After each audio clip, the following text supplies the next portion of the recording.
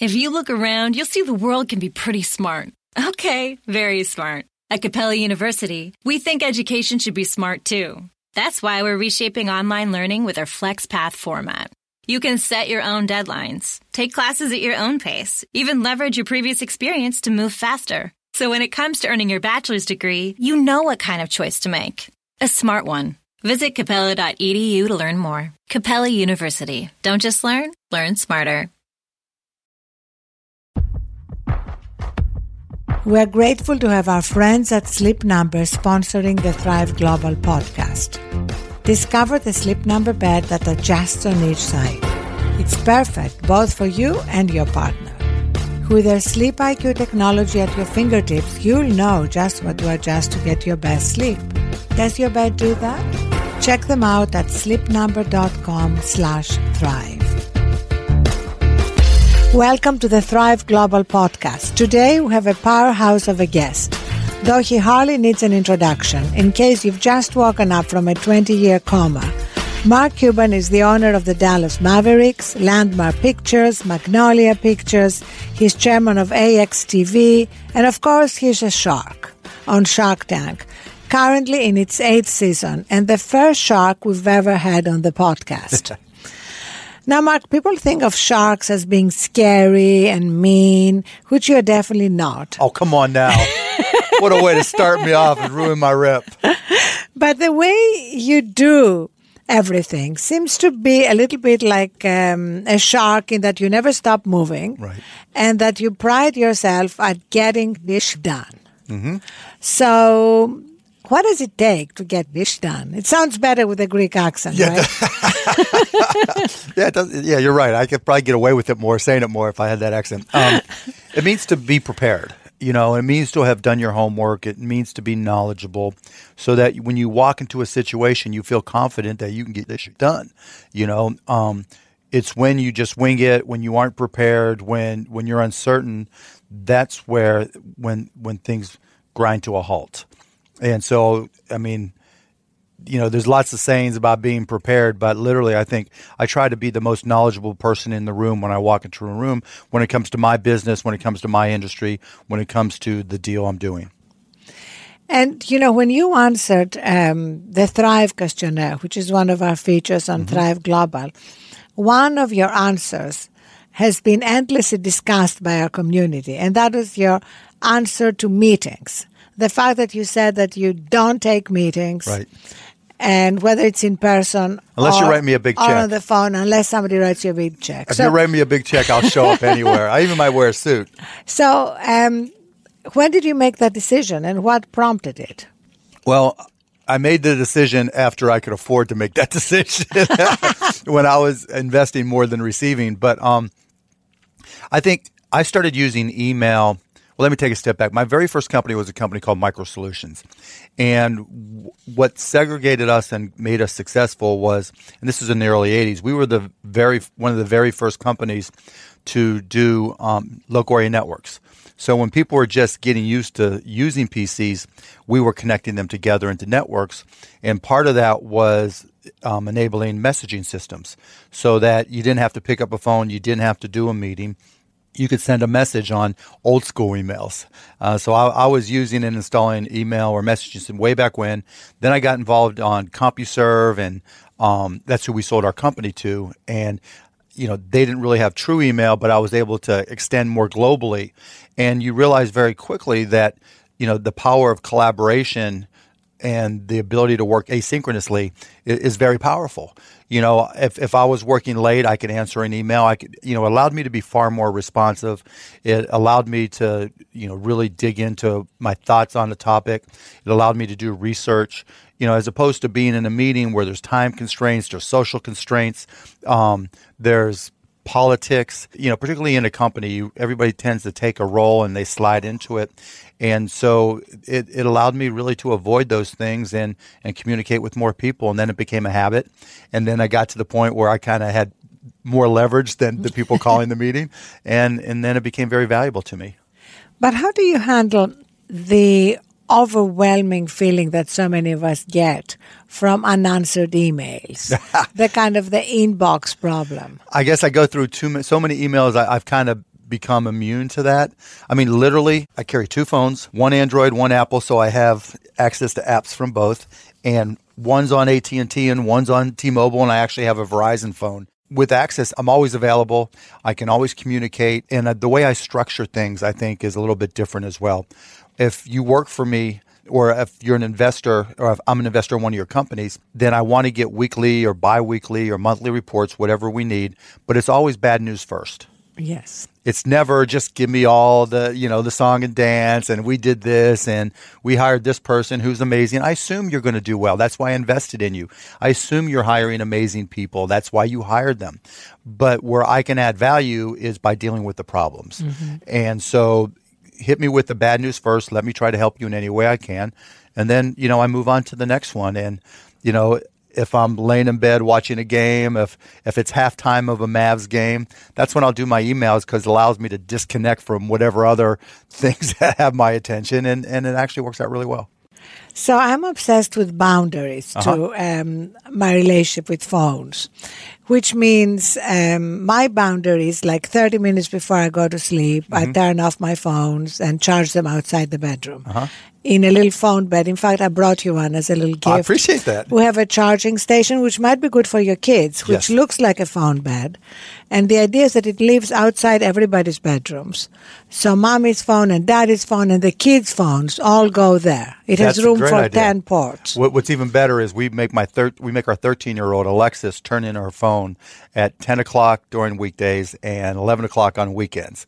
So that's great. So you already have boundaries. Yeah, absolutely. Which is essential because now we're seeing the statistics that many teenagers sleep with their phones and then they're tempted to be on Snap or texting or whatever all night and they wake up exhausted and we see exactly it. We see a real epidemic of mental health problems. Oh, it got so bad. So not only do we make her give her phone, but if she has a friend over who we can't necessarily take her phone, I have installed Cisco routers so that I have management software. So it says what apps they're using so I can shut off their phone access to the internet. Oh, yeah, I'm sneaky as can be.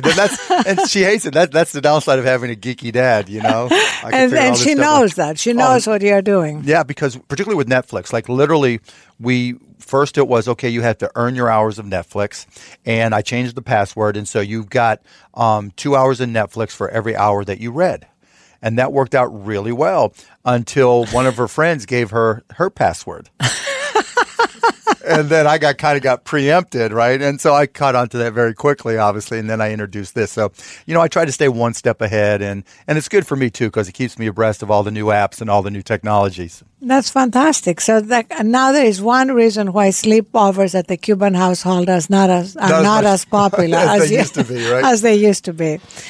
And any other boundaries for you? Like any times when you say, I am not going to be on my phone? I think entrepreneurs go through a process. When I was all in and I was starting companies, I would dream about work. And literally I'd wake up and I'd have to do things. And you've been through that, right? Where it just consumes you. And I think entrepreneurs go through that process. Creative people go through that process. And as I kind of graduated to different facets of my life, I really don't have a problem disconnecting because there's nothing that's so pressing. So if I have something with my kids, I'm not going to say 100% of the time. Right. Like if I'm missing a Mavs game, I'm checking the score. My wife's getting mad at me. But like before I go to bed, I can put my phone there and not worry about having to pick it up in the middle of the night and just get a good night's sleep. So you're actually disciplined about not watching. Yeah, I'm pretty good. Like if I go work out or play basketball, I won't have my phone with me. And I don't feel like, oh my goodness, I have to go check my phone every 2 minutes. If I'm sleeping 6-7 hours and working out 1 hour, there's another 16 hours that I have access to my phone because I don't force myself to not carry it any other times. But what is interesting now is that even though rationally we know that, a Google ethicist, Tristan Harris, just did a 60 Minutes piece where he talked about how there are thousands of engineers whose job is to hook us. Oh, yeah. So that it's a little bit like the slot machine. Right. Well, psychology. They say when you get a text or you get an alert, it's like you get a shot of dopamine.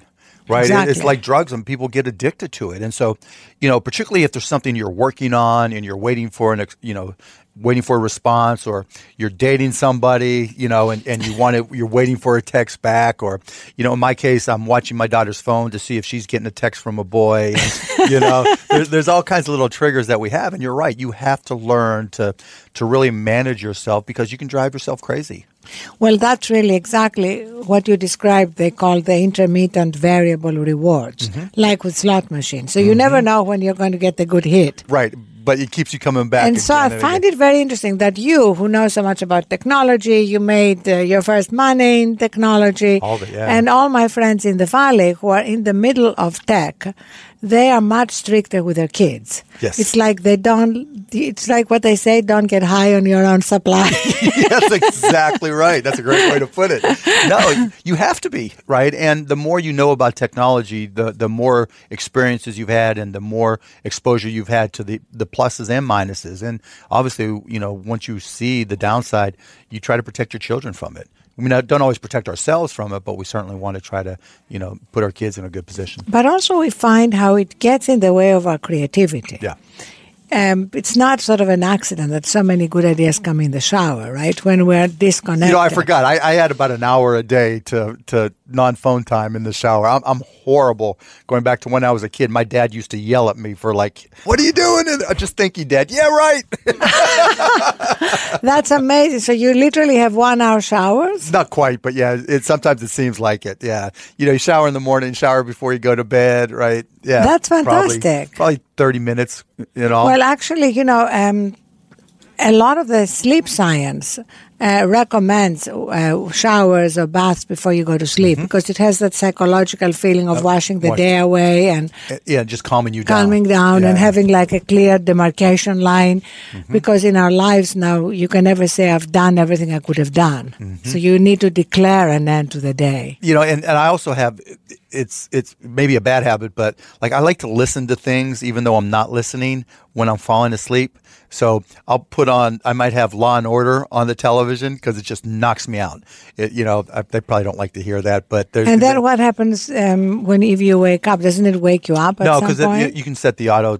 Oh, so it turns it off by itself. Yeah. So anybody listening, do not take this advice from Mark Cuban. No, okay, you can take horrible. A lot of other advice, but not sleeping with your TV on. No, it's a mistake. It's just and especially if you don't have the feature that turns it off, or you don't know how to use it, which I don't know how to use it. But it's just because I think it's an old habit that I just haven't gotten rid of, where when my mind was racing so much and I needed to turn off and couldn't, it was a distraction. Right. When I was thinking about work all the time, if there's something else on just that to distract, could occupy you. Yeah, that would occupy me, I would do it. And now it's a habit.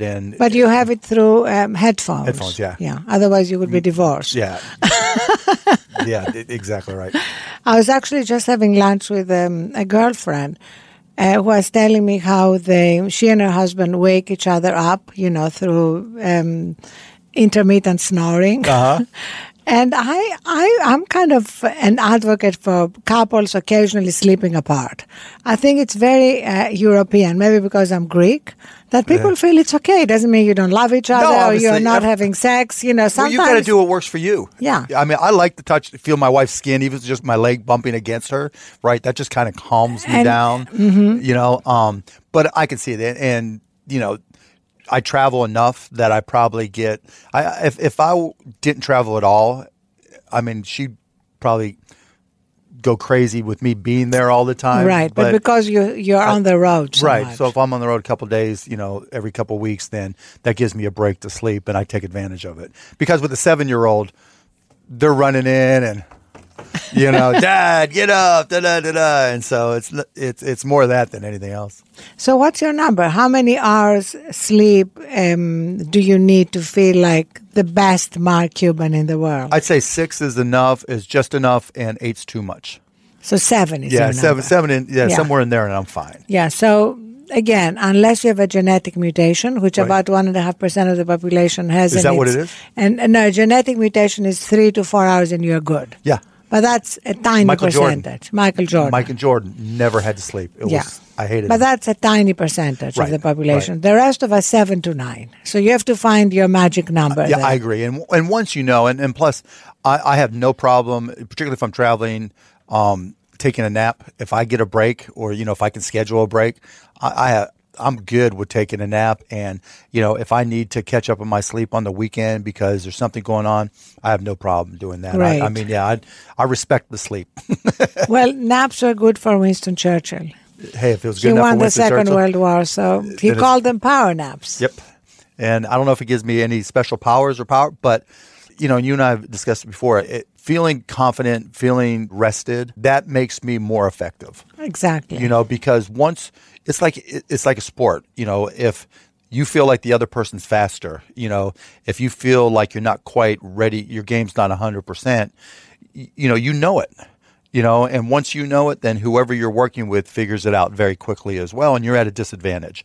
And so I've always looked at, it didn't always work that way, and there were times when you're exhausted and there's things you have to get done, and we've all pulled all-nighters, but I'm always a lot better off and always a lot more successful when I'm feeling rested, because you just feel a lot more invincible. That's something very new, and you see it among athletes, right? Where they're now prioritizing sleep and taking care of themselves in a way which is relatively new. The Dallas Mavericks have tried to do it for a while where, because we're all in our jobs creatures of habit to a certain extent.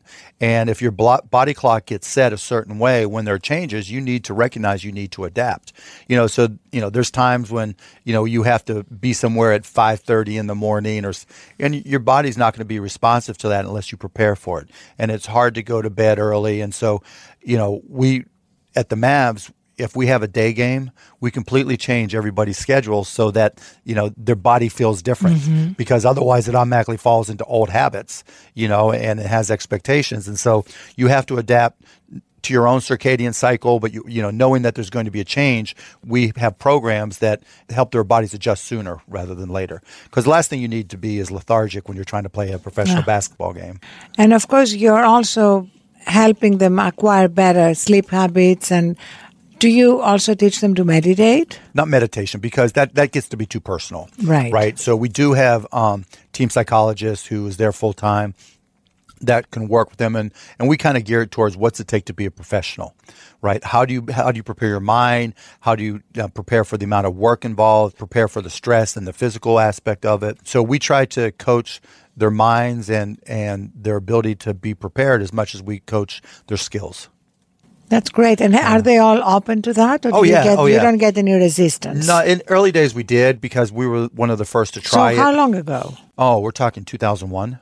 Wow, that was really early on. Yeah, so we had our first team psychologist in 2003, I think it was. And so we brought in 2001, right after I took over the team, we brought in nutritionists, we brought in someone to do sleep science, and work on our circadian rhythms, and it becomes a checklist item, right? It becomes commonplace.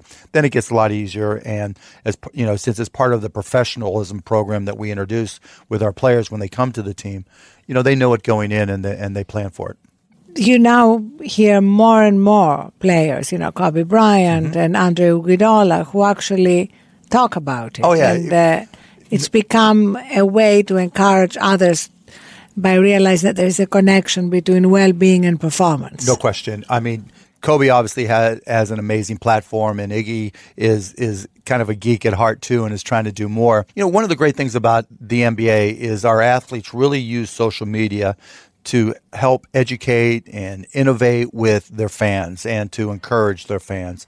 And the things that they learn as part of their jobs, being able to convey that to their fans is a great thing. And so, Kobe's done it for years now. One of our guys, Harrison Barnes, is very big on sleep science and helping and resting and all those types of things. So he uses it himself. He's got his own program, and he's shared it with others. So we'd love to have him for Thrive. Yes, sure. We did a whole video series with Andre Iguodala. In fact, what is interesting, you said that they encourage their fans to adopt better practices, but what I found is that they also validate these practices for business executives. Without question. We're at a conference once with Andrew Iguodala, and he and I did a conversation on sleep, and he put up his stats that showed the correlation between sleep and recharging and his numbers.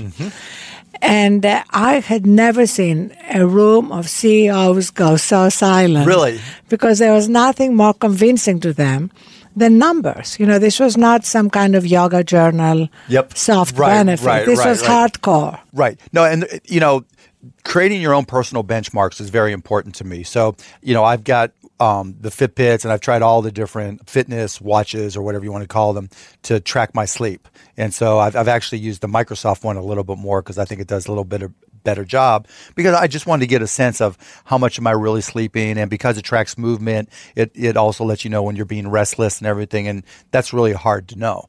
And so, you know, that's been very valuable to me. And, you know, I get my blood tested every 3 to 6 months and everything, get blood labs. So, you know, over the years, I've been able to really create a benchmark for myself. And it's been important. It's helped me, you know, get into shape, and, you know, between sleep, eating, workouts, work habits, you know, you get a sense of really what makes you feel good. And I think that self-realization or self-actualization is going to be more and more important, you know, because the better you can understand yourself, the better you can be.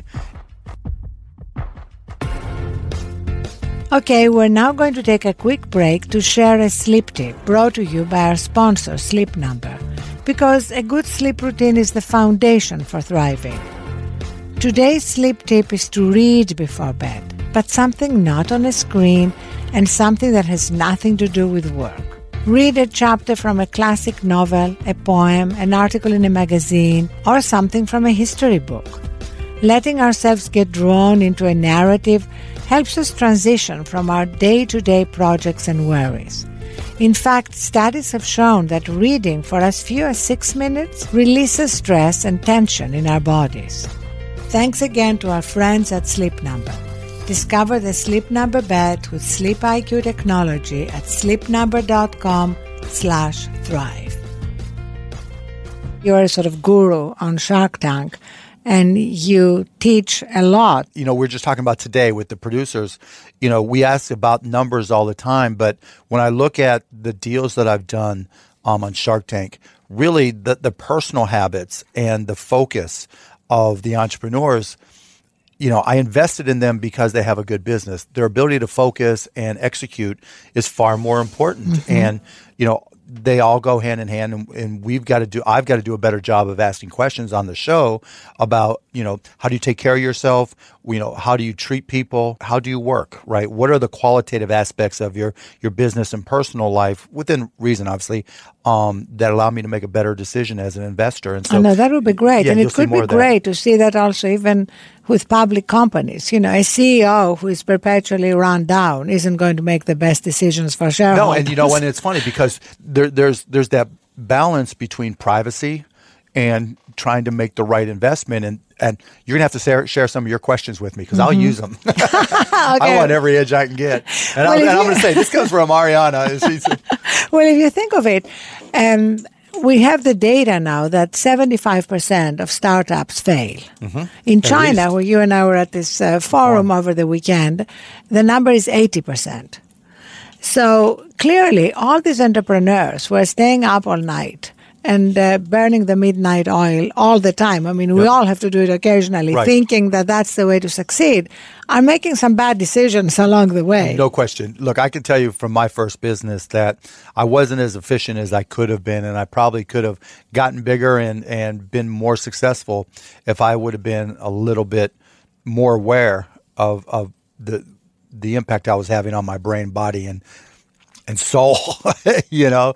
But you know, you go through the process, and we are getting smarter, and that's why, you know, what you're doing here with Thrive and being on the podcast, we all learn. I come not to communicate, I come to learn. I come to get some of that Ariana vibe.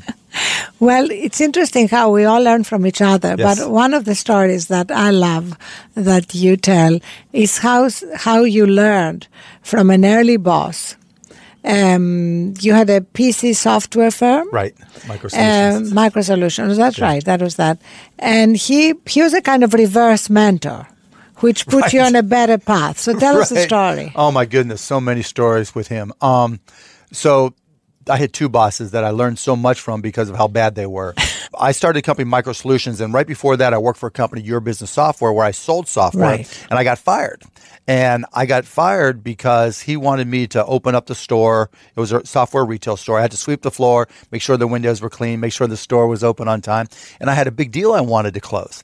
And I thought, okay, I'm going to let Michael, his name was Michael, know that I've got everything taken care of. Someone's watching my shift, if you will, and I'm going to go pick up a $10,000 check. I figured when I came back, he'd be thrilled to death, right? Fired me on the spot. And and you think back and the things I learned from him prior to that. Literally back then, I was buying clothes from a used clothing store because they had used polos that they would redo, and my suits were 2 for $99 polyester suits. You didn't have to dry clean them, right? You just ran through the rain a few times, and I remember him saying, well, you need to dress up, and this is where you can buy some nice suits, and if you wear glasses, he was more interested in the show, and he would never go on sales calls, and it was there I learned that sales cures all. There's never been a company that succeeded without sales, and, just time after time again, that the companies I worked for that didn't do well, they didn't focus on the results that mattered to the business. They focused on how well they looked or, the show rather than the go. And I'm glad I learned those lessons early. And also it's great how much you learn from failures. Yes. I mean, one of my favorite saying is, it doesn't matter how many times you fail, you just have to be right once. Then everybody can call you an overnight success. And, I've failed a company that sold powdered milk. I failed, the jobs I've gotten fired from. And all those were learning experiences, and it goes to the heart of, kids who are graduating today, they ask about jobs and things they should do and everything. And I always like to tell them, whatever, you don't have to get the perfect job. When you're 22, 23, 24, there's no such thing as failure. Whatever job you take, you're getting paid to learn. Mm-hmm. And you just spend however many years paying to go to school, and you paid a lot of money, probably still owe money. Take that job. You're going to get paid to learn. And if it was like my experience where I learned what not to do and I was getting paid, it was still well worth it. And so, and I also tell kids, I truly believe each and every one of us is really good at something, right? The hard part is finding out what that is and going through all the different, kissing all the frogs before you find the prince of the job, right? I think you have to try to and experience as many things as you can. And once you get there, then try to be as good as you can at it because, I was never into technology in college. I mean, I took one computer class and cheated at it. And when I got one of my first jobs out of school using technology, I was like, wait, I love this. I taught myself to program. I could go 7 hours, 8 hours without taking a break, thinking it was 10 minutes because I was concentrating so hard and so excited and really loved it, and that's when I realized that I could be really, really good at technology. And to this day, like at the conference, we were talking about artificial intelligence and deep learning and machine learning, and those are all brand new. And so I'm taking a class on my phone on Python, updating my programming skills. I'm reading machine learning for dummies. And I've got this other course book that I'm taking because I have to learn, and to me, lifelong learning is probably the greatest skill. And I know you think the same way, that you can ever have. But you read a lot generally, right? So what is that what you're reading right now? That's Are you reading anything for fun, or that's what you're reading for fun? That's what I read for fun, yeah. I get excited about it because the cool part about technology is we're here, and then someone comes up with something new, and then the people who created it know it, but everybody else starts at the exact same spot. Whatever it is that's new, that's invented, unless it's yours, you're starting the same place. So if I just put in the effort, I can learn it. And now with artificial intelligence and all its derivatives being so important, and the more I understand it, the more excited I get about it. And, the good news of having had the level of success I have is obvious, but the bad side is I kind of lost that piss and vinegar because I can think of 50 businesses I could start right now based on all this, but I don't want to give up time at home and all that. So that's kind of the trade-off. But also, you've always believed and talked about how the key to life is how wisely you use your time. Yeah. Yeah, it's the most valuable asset you have. Kind of, it's the only thing that's not an infinitely renewable resource. Yeah, you can't buy it, you can't find it, you can't store it, you can't trade it. And I've always looked at it from the perspective that, I gave up a lot personally early on to try to accomplish my goals, knowing that if I ever reached the level of success, even close to where I ended up, I was just going to have fun. I tell the story about after selling my first company, buying a lifetime pass on American Airlines and retiring at 30, basically, just so I could go party like a madman. Now, at 30, that was my goal. My goal. How long did it last? 4 years. 4 years, that's quite long. Oh, yeah, it was fun. Yeah, you were done at 34. No, but actually, that's when we started AudioNet, which turned into Broadcast.com, because the internet, the whole internet thing happened, and we saw the opportunity with streaming, and no one was doing streaming at the time, and it was one of those things where if we did it right, it was going to be incredibly successful. We recognized that, and it worked out. But once I sold Broadcast, I had the money and I was grateful for it. But what made me lucky was that I could spend time the way I wanted to. And I could start working on relationships. I could start a family, because that's when I could focus on it. I'm the old dad now, but having the time just to be able to enjoy my time with my family, there's nothing more valuable. It's the best reward. That's what concerns me about the amount of time that's spent on social media.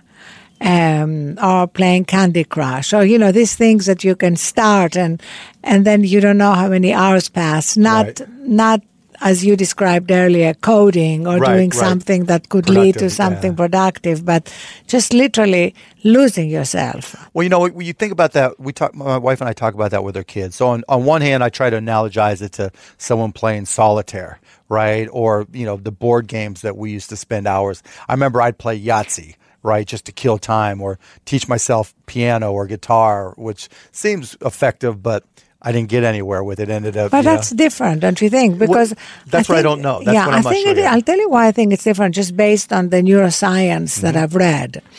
That it's a little bit like somebody described it like the bottomless bowl of soup. When you keep eating and you don't know when you're satiated, because more soup appears. Right, and it's the same repetitive thing. It's the same repetitive thing, and now everything is programmed on autoplay. Right. Netflix, YouTube. No, and I agree there. I mean, it's like I said with my kids. My son will watch Minecraft videos. Now, on one hand, getting better at Minecraft, which can be intellectually stimulating and a learning tool, is great.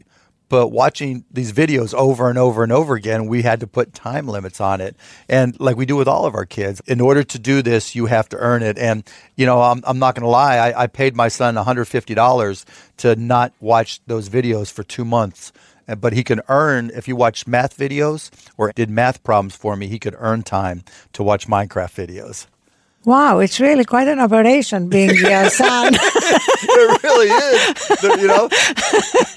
I've got, sometimes it drives them crazy, but it's like, You should do a book about it. At least you can help other parents. I don't know if it's helpful or hurtful. I'm sure it's very helpful. It really makes us aware of the fact that we've entered unknown territory. Yeah, it's new territory. We don't really know how this is going to turn out. But I keep on telling them, I just want to challenge them and try to get them to learn. But the hard part is getting them to read. Like, I love to read the newspaper. I saw my dad read the newspaper. My mom read the newspaper.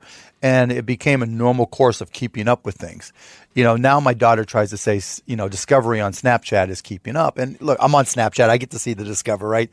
It's not the same, it's okay way to keep up, but, trying to get them to engage and learn more outside of school is a challenge. Now, it's that way for every 13-year-old, regardless of what decade you live in or were born in, but trying to push them in that direction, there's no easy solution.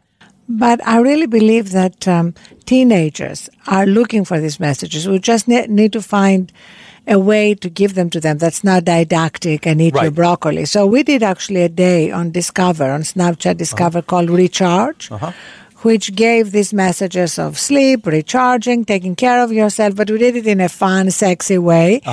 The interest is there. And a lot of teenagers and college kids realize that there's something wrong when they're waking up exhausted every morning. I mean, my 13-year-old, it's a constant battle. Get to bed, get to sleep, And look, 13-year-olds 10 years ago, 20 years ago, 100 years ago had their own version of the same thing, talking on the phone all night and everything. But, it's still for parents. It's a never-ending fight. And there weren't 1,000 Facebook or Snap engineers at the other end of the phone trying to get you addicted. That's the difference. The big difference. Yeah, that's exactly right. So I try to find a way to bring in Donald Trump into a Thrive podcast. Why not, it was a little hard, but here's my bridge. Here's my segue. Okay. This man doesn't sleep. No, he doesn't. And it shows. And he wakes up in the middle of the night and tweets things which part of him must regret in the morning. I don't think he does. I really don't think he does. Well, maybe one day he will. But the bottom line is that clearly you see the impact on him, visually as well as in terms of his actions. Did you read his AP interview? That's the perfect example of what you're saying. Exactly. Where he can't complete a sentence or he can't finish a thought, or when he does veer off, he doesn't remember where he left off. I mean, that's the ultimate telltale So that's sign. kind of the cautionary tale, right? Yes. For our children. Maybe we should do a Discover Yeah, be day. careful. Don't sleep or you might be president. I don't know. It's going to be... I know. It's a bit of a difficult message to put across. But tell us a little bit about your story with Trump. Oh, goodness, where to start? It started probably 2004. I had a TV show on ABC called The Benefactor, which didn't do so well. When I first got picked for the show, Donald Trump reached out to me, and I didn't know him, and said, "Congratulations, I hope you do well." And then as the show went on, it was like he literally sent me a letter after the show got canceled saying, "See, I knew it would be horrible. I'm glad it's canceled."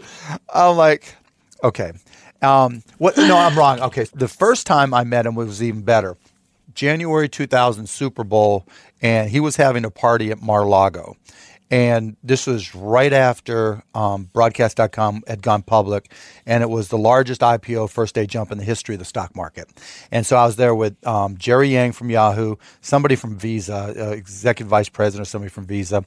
And have you ever been to Mar-a-Lago? No, never. Okay, so it's beautiful. I'm not likely to be. It's actually beautiful. It was nice. I was impressed.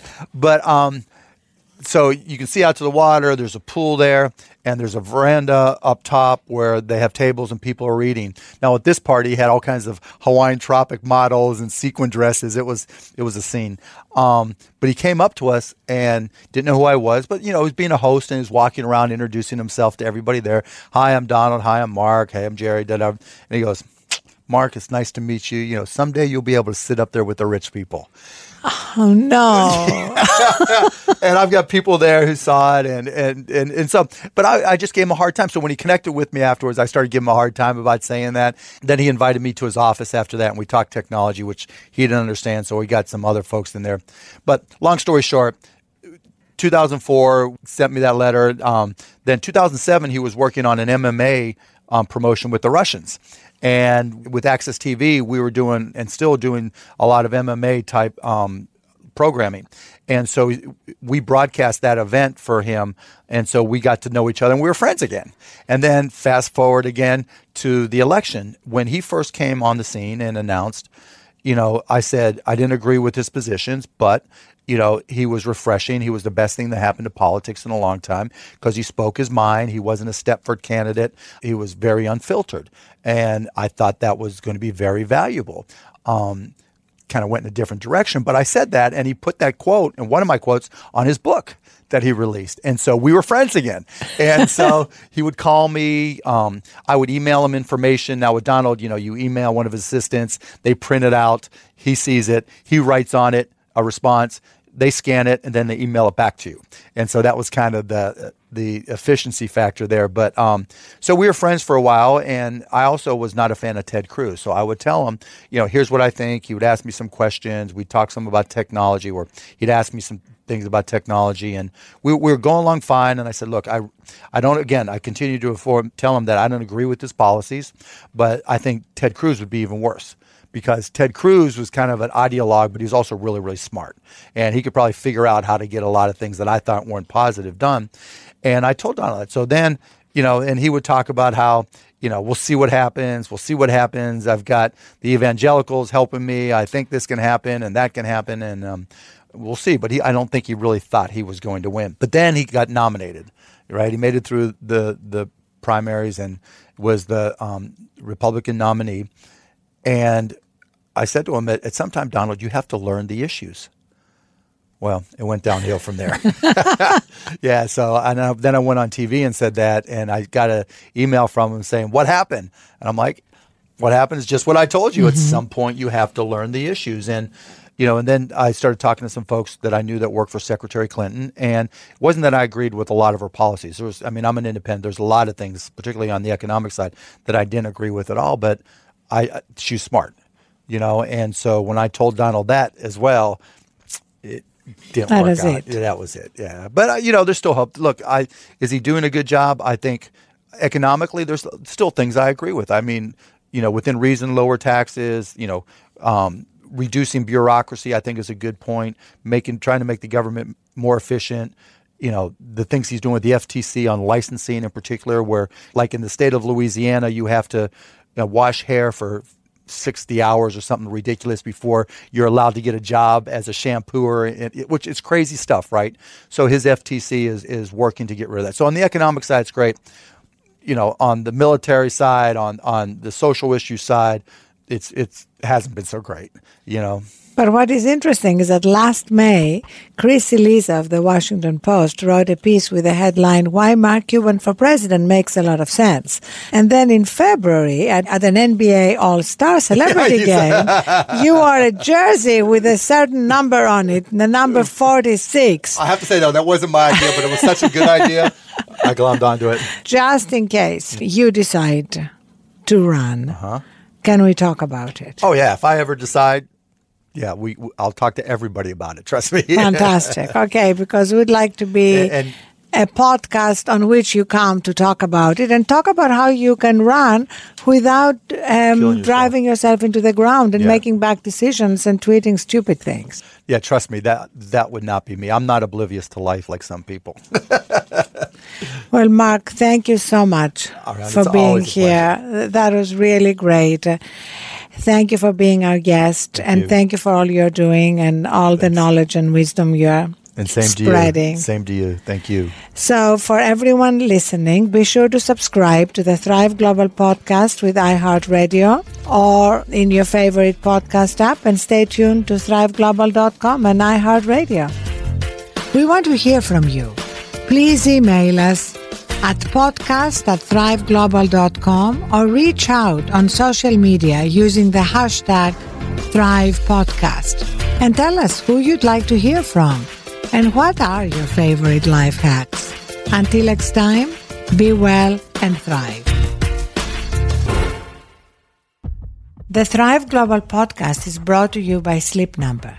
With a Sleep Number bed, you can adjust the bed on each side so both you and your partner can experience your best sleep. And with Sleep IQ technology, you'll know how you slept. Does your bed do that? Check out the beds at sleepnumber.com/thrive.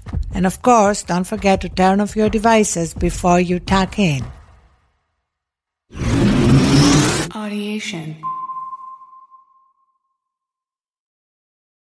At CarMax, we're pretty flexible with how you can buy a car.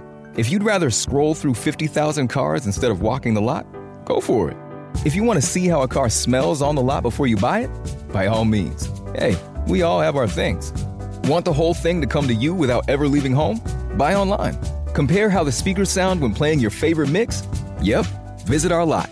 And if you want to browse a little on the lot and in select markets have it delivered at home, we're certainly not stopping you. CarMax, the way it should be. For all you foodies out there, I'm unwrapping a McDonald's steak, egg, and cheese bagel. Ooh, look at this steak. And the juice running down the side. Got a little bit on the wrapper here. And then the fluffy egg and real cheese folded over the side looking just so good. Grilled onions and a butter bagel too. Thumbs up for McDonald's steak, egg, and cheese bagel for breakfast. Love it. At participating McDonald's.